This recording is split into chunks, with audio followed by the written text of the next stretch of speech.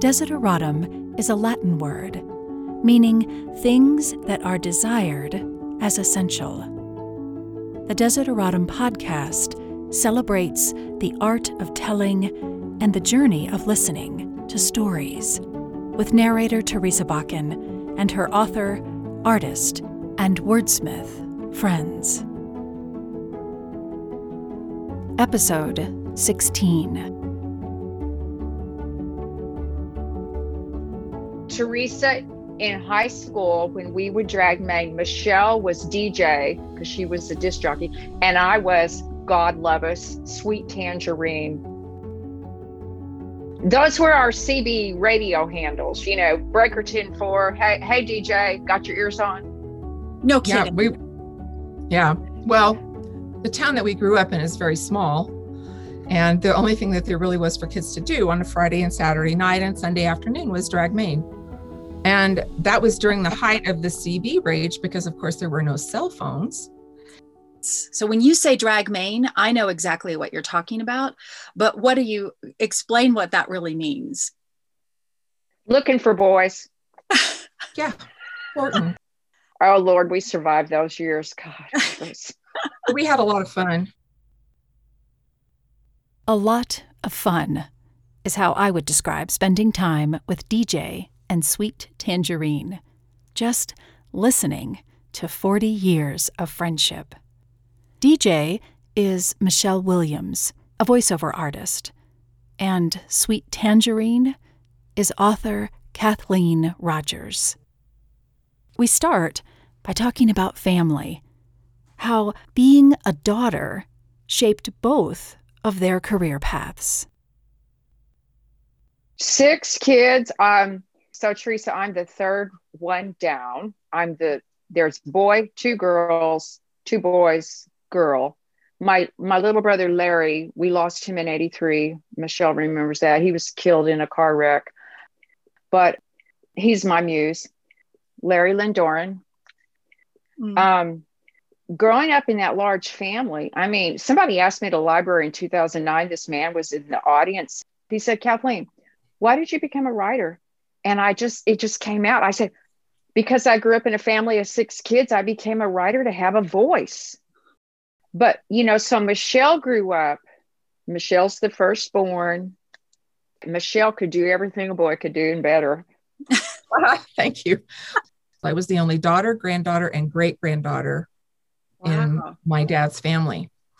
And so my grandmother was really funny. She fought and fought and fought for me to be this perfect little lady.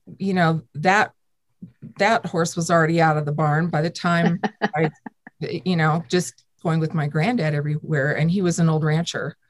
And so by the time I could start talking, I was cussing. And because my granddad did, and my dad did. Going into radio when I was 15 years old and was one of the first women in the state of New Mexico on the radio, I was such a novelty to the men in radio because they just didn't, women didn't do radio back then. But I think it's interesting what you just said about being one of the first women on radio and that you were, kind of at the heels of your grandfather cussing so young, that relationship must have just made you feel braver about going through doors that maybe hadn't been gone through before by women, feeling like, why not, I think it did, but I also think it was because my parents, and in particular, my father, was always really supportive of anything that I wanted to do and said, you can do anything you want to do. And so I think that had a lot to do with it. That combined with, my stubborn Irish, Scottish, heritage. And I just don't think that I've ever really, I've never really backed down from it, I guess. As I've gotten older, there may have been times when I should have taken a risk that I didn't. I think we all go through periods of where we have our self-doubt and as to whether or not we can do something. And I still have that. And especially as an older adult. Starting back into this business when you're 62 years old is it was a scary proposition. And then it makes me think about how Kathleen has to put herself out there with her books and her characters and all of that all the time, and how much I've appreciated working with her, because we've so supported each other. And Kathy's book is just so amazing. And she's such an amazing author. And I knew that. I mean, we met on the high school newspaper. And so she's the Purple Press. The Purple Press. The Purple Press. I want to know what it means to you, Kathleen, to hear these characters voiced by someone that you have such a personal connection to hear that story that's also set, very deeply in New Mexico, to make this connection with Michelle and have her bring that to life, what that's meant for you. I think what it was, because we both grew up in eastern New Mexico, wide open spaces, rain is rare. Most days, you might have some of those puffy white clouds and blue skies. And then there's sandstorms, and it's just it's more of an agricultural area, and it's flat. Michelle's voice, her voice just reminded me of the land and the sky and the people, and her range of voices. And when I first heard her do Aunt Star, to me, she's got Aunt Star down. And of course, Aunt Star, there's a couple of paragraphs that open the book. Chapter 1, Aunt Star has the opening line. And I could feel the land. I could smell the wind in her voices. I love that. I was enjoying just hearing you describe the land, and I didn't even realize that's where you were going with it. That is beautiful. That's fantastic. That's like the greatest compliment I think you could give a narrator. Oh, fabulous. Not only brought a character to life, but that you brought the place, the setting to life. That is fantastic. And it leads us into talking a little bit about the first chapter, because we're going to hear exactly what you're describing. So you center it on an event that happens during the campaign with the then candidate. And we open on that. And I feel like you captured, maybe as a woman, I don't know if you meant to write it really from a female perspective, but oh yes. Right. Well, so talk a little bit about that. Like, what made you launch into the book from that perspective? Part of me took for granted what women decades ago did for me. I never appreciated what it was like to go to the polls and cast my vote, whether it was in a presidential election or for school board or city council. I never really appreciated what that meant. And I think as I've gotten older, it truly was, it evolved for me. And it took things in our country for me to say, wait a minute. Some of it goes back. So I was an old, military wife. Tom flew fighter jets. And then my youngest son graduated college at Texas Tech, and he went into the Army and got his commission. It took me going from old military wife to becoming a military mama. When my son went to war in Afghanistan in 2014, that is when I felt like I grew up. I felt like I was born all over again into this life of waiting every single second for the doorbell to ring, the knock at the door, the most horrible news. Once he came back, I started paying more attention to politics and war and why we go to war and what are we fighting for. I always took democracy for granted. As an American and as a woman, I took my freedom for granted. And then 2016 came.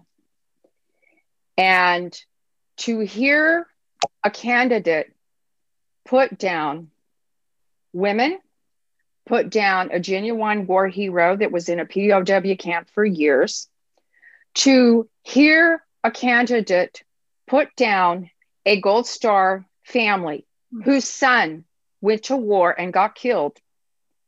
I could not sit quietly anymore. And it's very scary as an author to take a stand. I've probably lost some readers, but I hope I've gained new readers. And as a woman in America, I'm not going to hide anymore, and I'm going to stand up for women's rights, human rights. That's a good place to pause.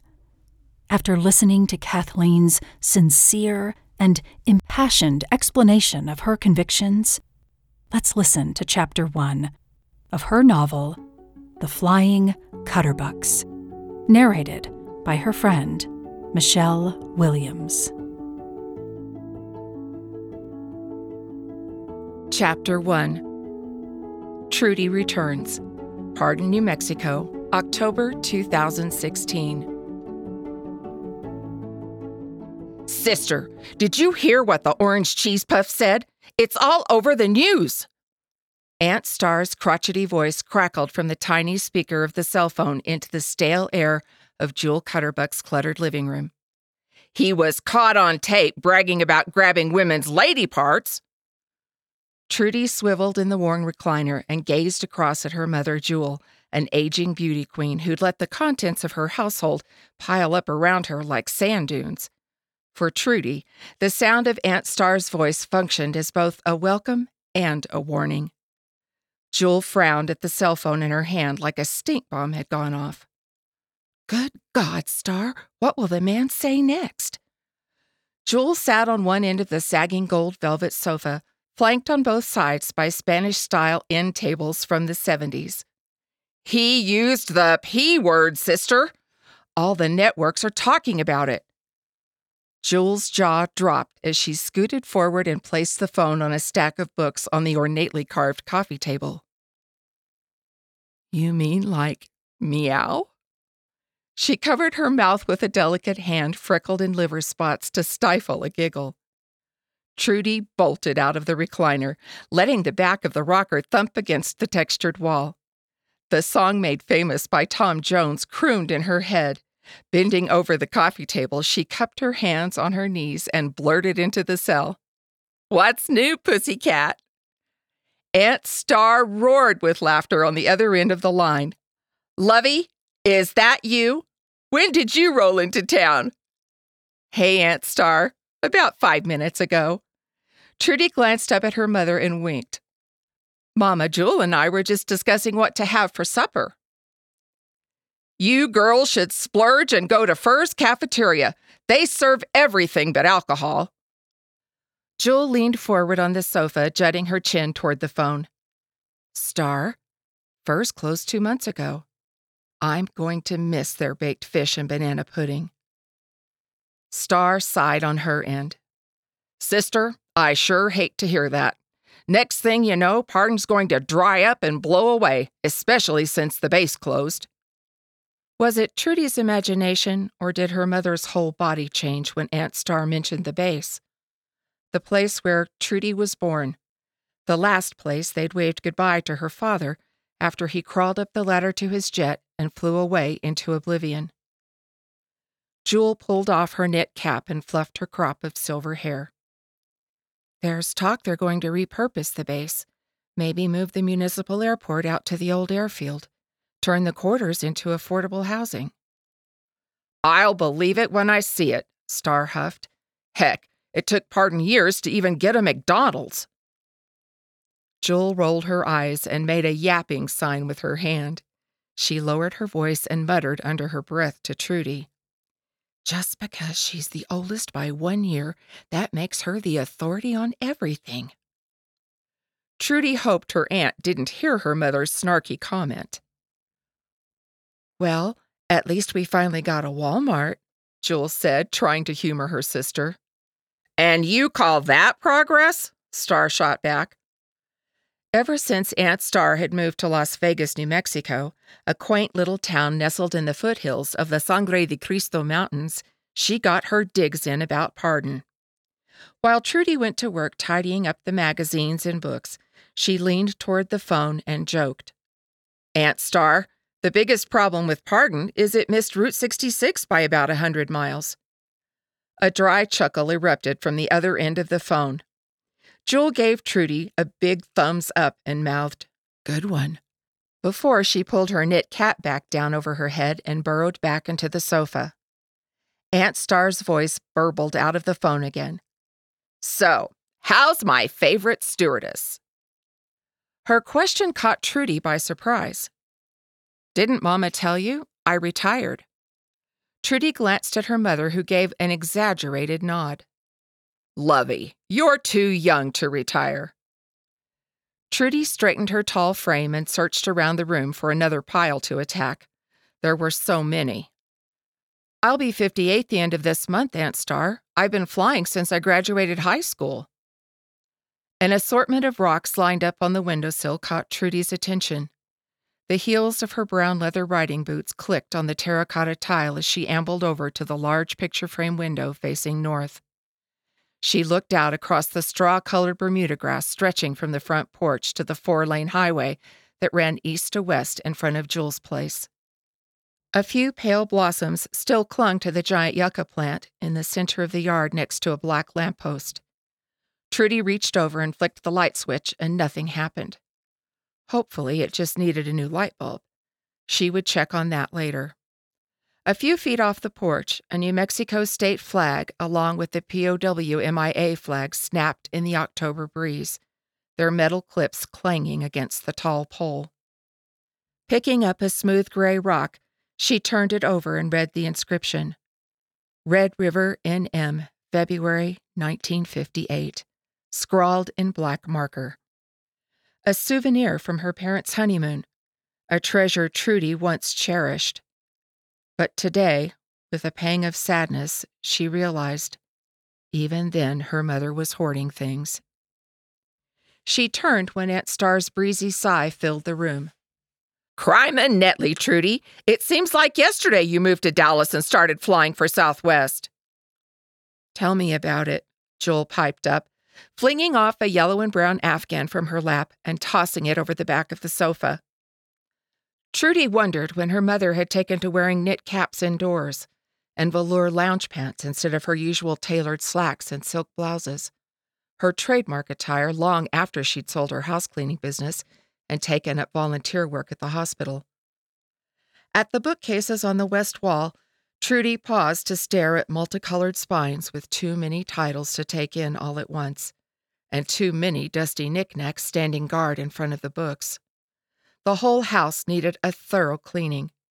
Jewel may have owned her own business built from scratch in the late 70s, hiring single mothers like herself who needed to put food on the table.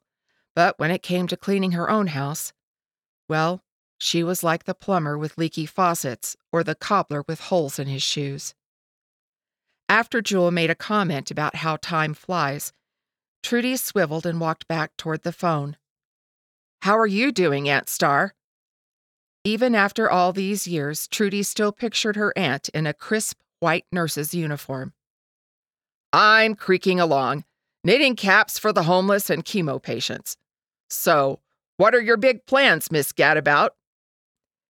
Trudy chuckled, her gaze fixed on the purple cap adorning Jewel's head, one of Aunt Star's creations. "My stuff's in storage for 6 months. For now, I'm going to bunk here with Mama and help her sort through stuff. Maybe haul a few loads to the dump or the Salvation Army." Aunt Star snorted. "Good luck with that. It'd be easier to light a match to the place." "I think that's called arson," Jewel chimed in. She pushed her frail frame up from the couch and handed Trudy the cell phone. "Where's the remote? Let's get the news on and see what Star's harping about." "I heard that, sister. Try any of the stations. It's made international news." Jewel found the remote and aimed it at the flat-screen television wedged between the bookshelves on a cheap metal stand. The image of a fancy tour bus filled the screen. In the background, the voices of two men bantered like teenage boys in a locker room. Trudy tucked one hand under her other arm and held the cell phone out in front of her. She stood glued to the screen, her mouth agape at the shock of what she was hearing on network television. She glanced over at her mother every few seconds to gauge her reaction. Jules' heart-shaped face, once smooth but now wrinkled, took on an amused look.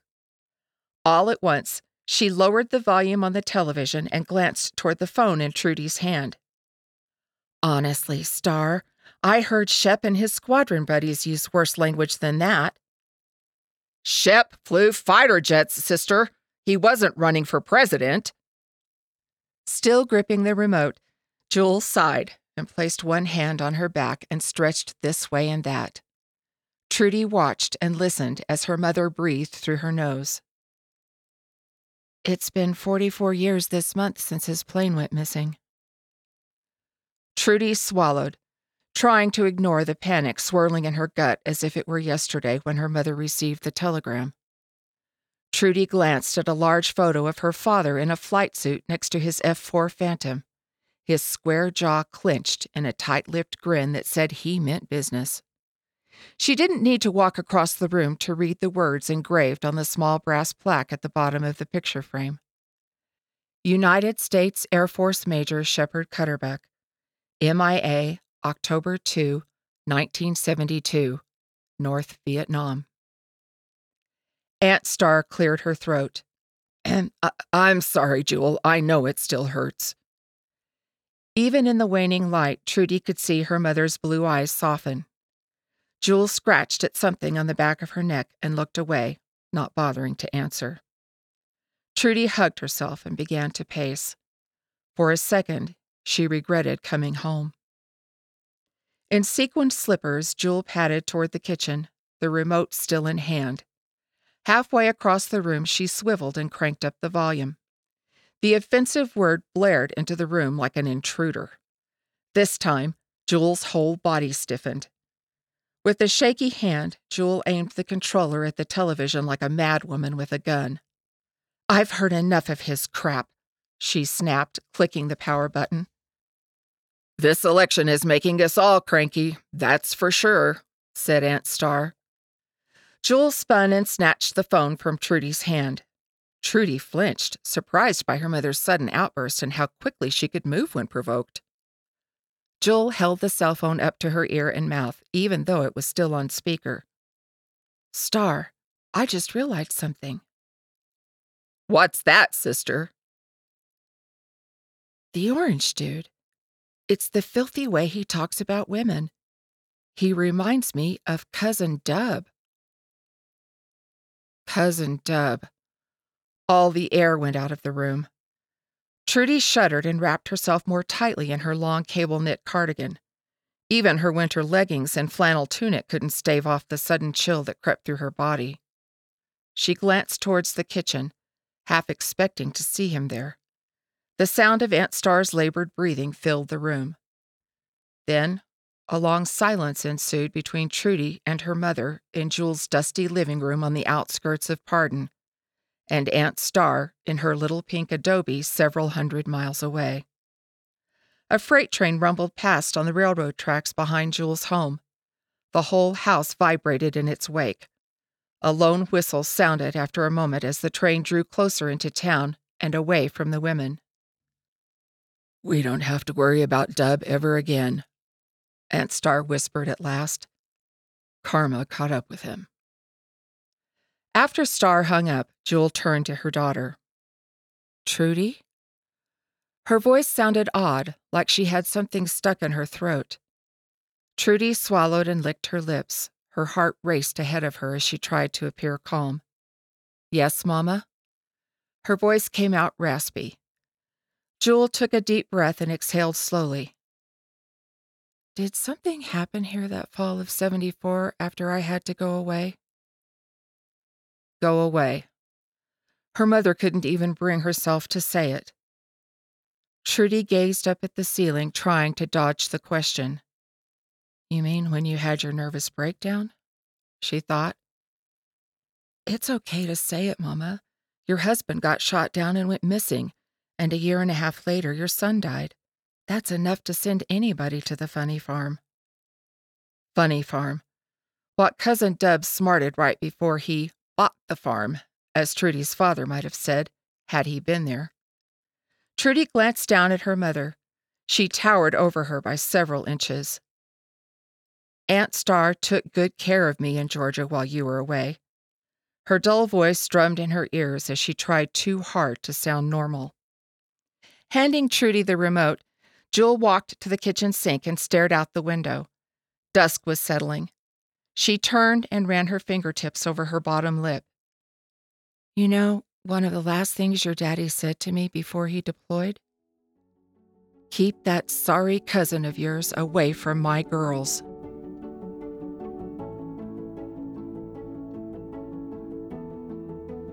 I wondered, as you were reading it, Michelle, was there a section of the book that was harder than you thought, or were there any surprises in it as you were prepping the story and getting ready to actually put your voice to the story? I think the part that resonated with me a lot, and maybe it's because I lost my dad in 2015, and is Trudy's conversations with her dad. Mm-hmm. Were not that they were so difficult for me, but they were seated deep down within me because of her talking to her dad, because I find myself doing that a lot. So that wasn't necessarily the difficult part. I think Kathy's characters are just so full, they're meaty. Every one of them, even Bogey has, his character is robust, even though you don't hear from him that much in the book. I wrote down from your website, Kathleen, that you said, I am always the daughter. This is right across the top. I am always the daughter trying to write my way home. What do you mean by that? Thank you. It hit me one day as I'm working on my latest manuscript, because once again, in my mind, in my spirit, in my heart, in my imagination, I'm in this place back in eastern New Mexico. I'm using everything from 62 years and my earliest memories of growing up there, and I'm giving it to all these different characters. So what is that? Home. Because Teresa, oh gosh, I love that you found that. For me, it's almost like, okay, I'm working on my 5th book. That's my new mission statement. I think she's finally giving herself permission to like New Mexico again. To be able to deal with where she's from. Yeah. And I feel it because I felt it in Cutterbucks. I mean, I think that's why I cannot begin to tell you how proud I am of my friend and all that she's accomplished with her writing, and how excited I am for this 5th novel. But yeah, I do. I feel like she's finally given herself permission to come back to her heart in New Mexico. I like to ask what for you is essential. What is an essential thing that you desire in your life? I think one of the things that has been so shocking to me and here recently was that just how important truth is. And I'm thinking about truth in the way of, I remember growing up, I'd never heard of Black Wall Street. I never knew about the Tulsa Massacre. Mm-hmm. And some of these things that are now being brought to our attention and brought to the light. Yes.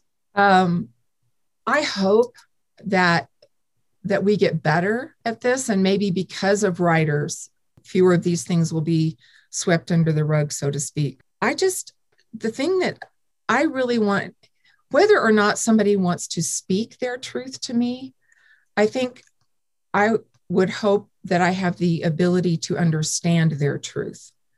And that's as a human being, I mean, above all. I love that take on truth in Michelle's empathetic perspective. You can listen to the rest of The Flying Cutterbucks, narrated by Michelle Williams, written by Kathleen Rodgers, on Audible. I'll put a link to it and to Kathleen Rodgers' website in the show notes and on the Desideratum website. Thanks for listening.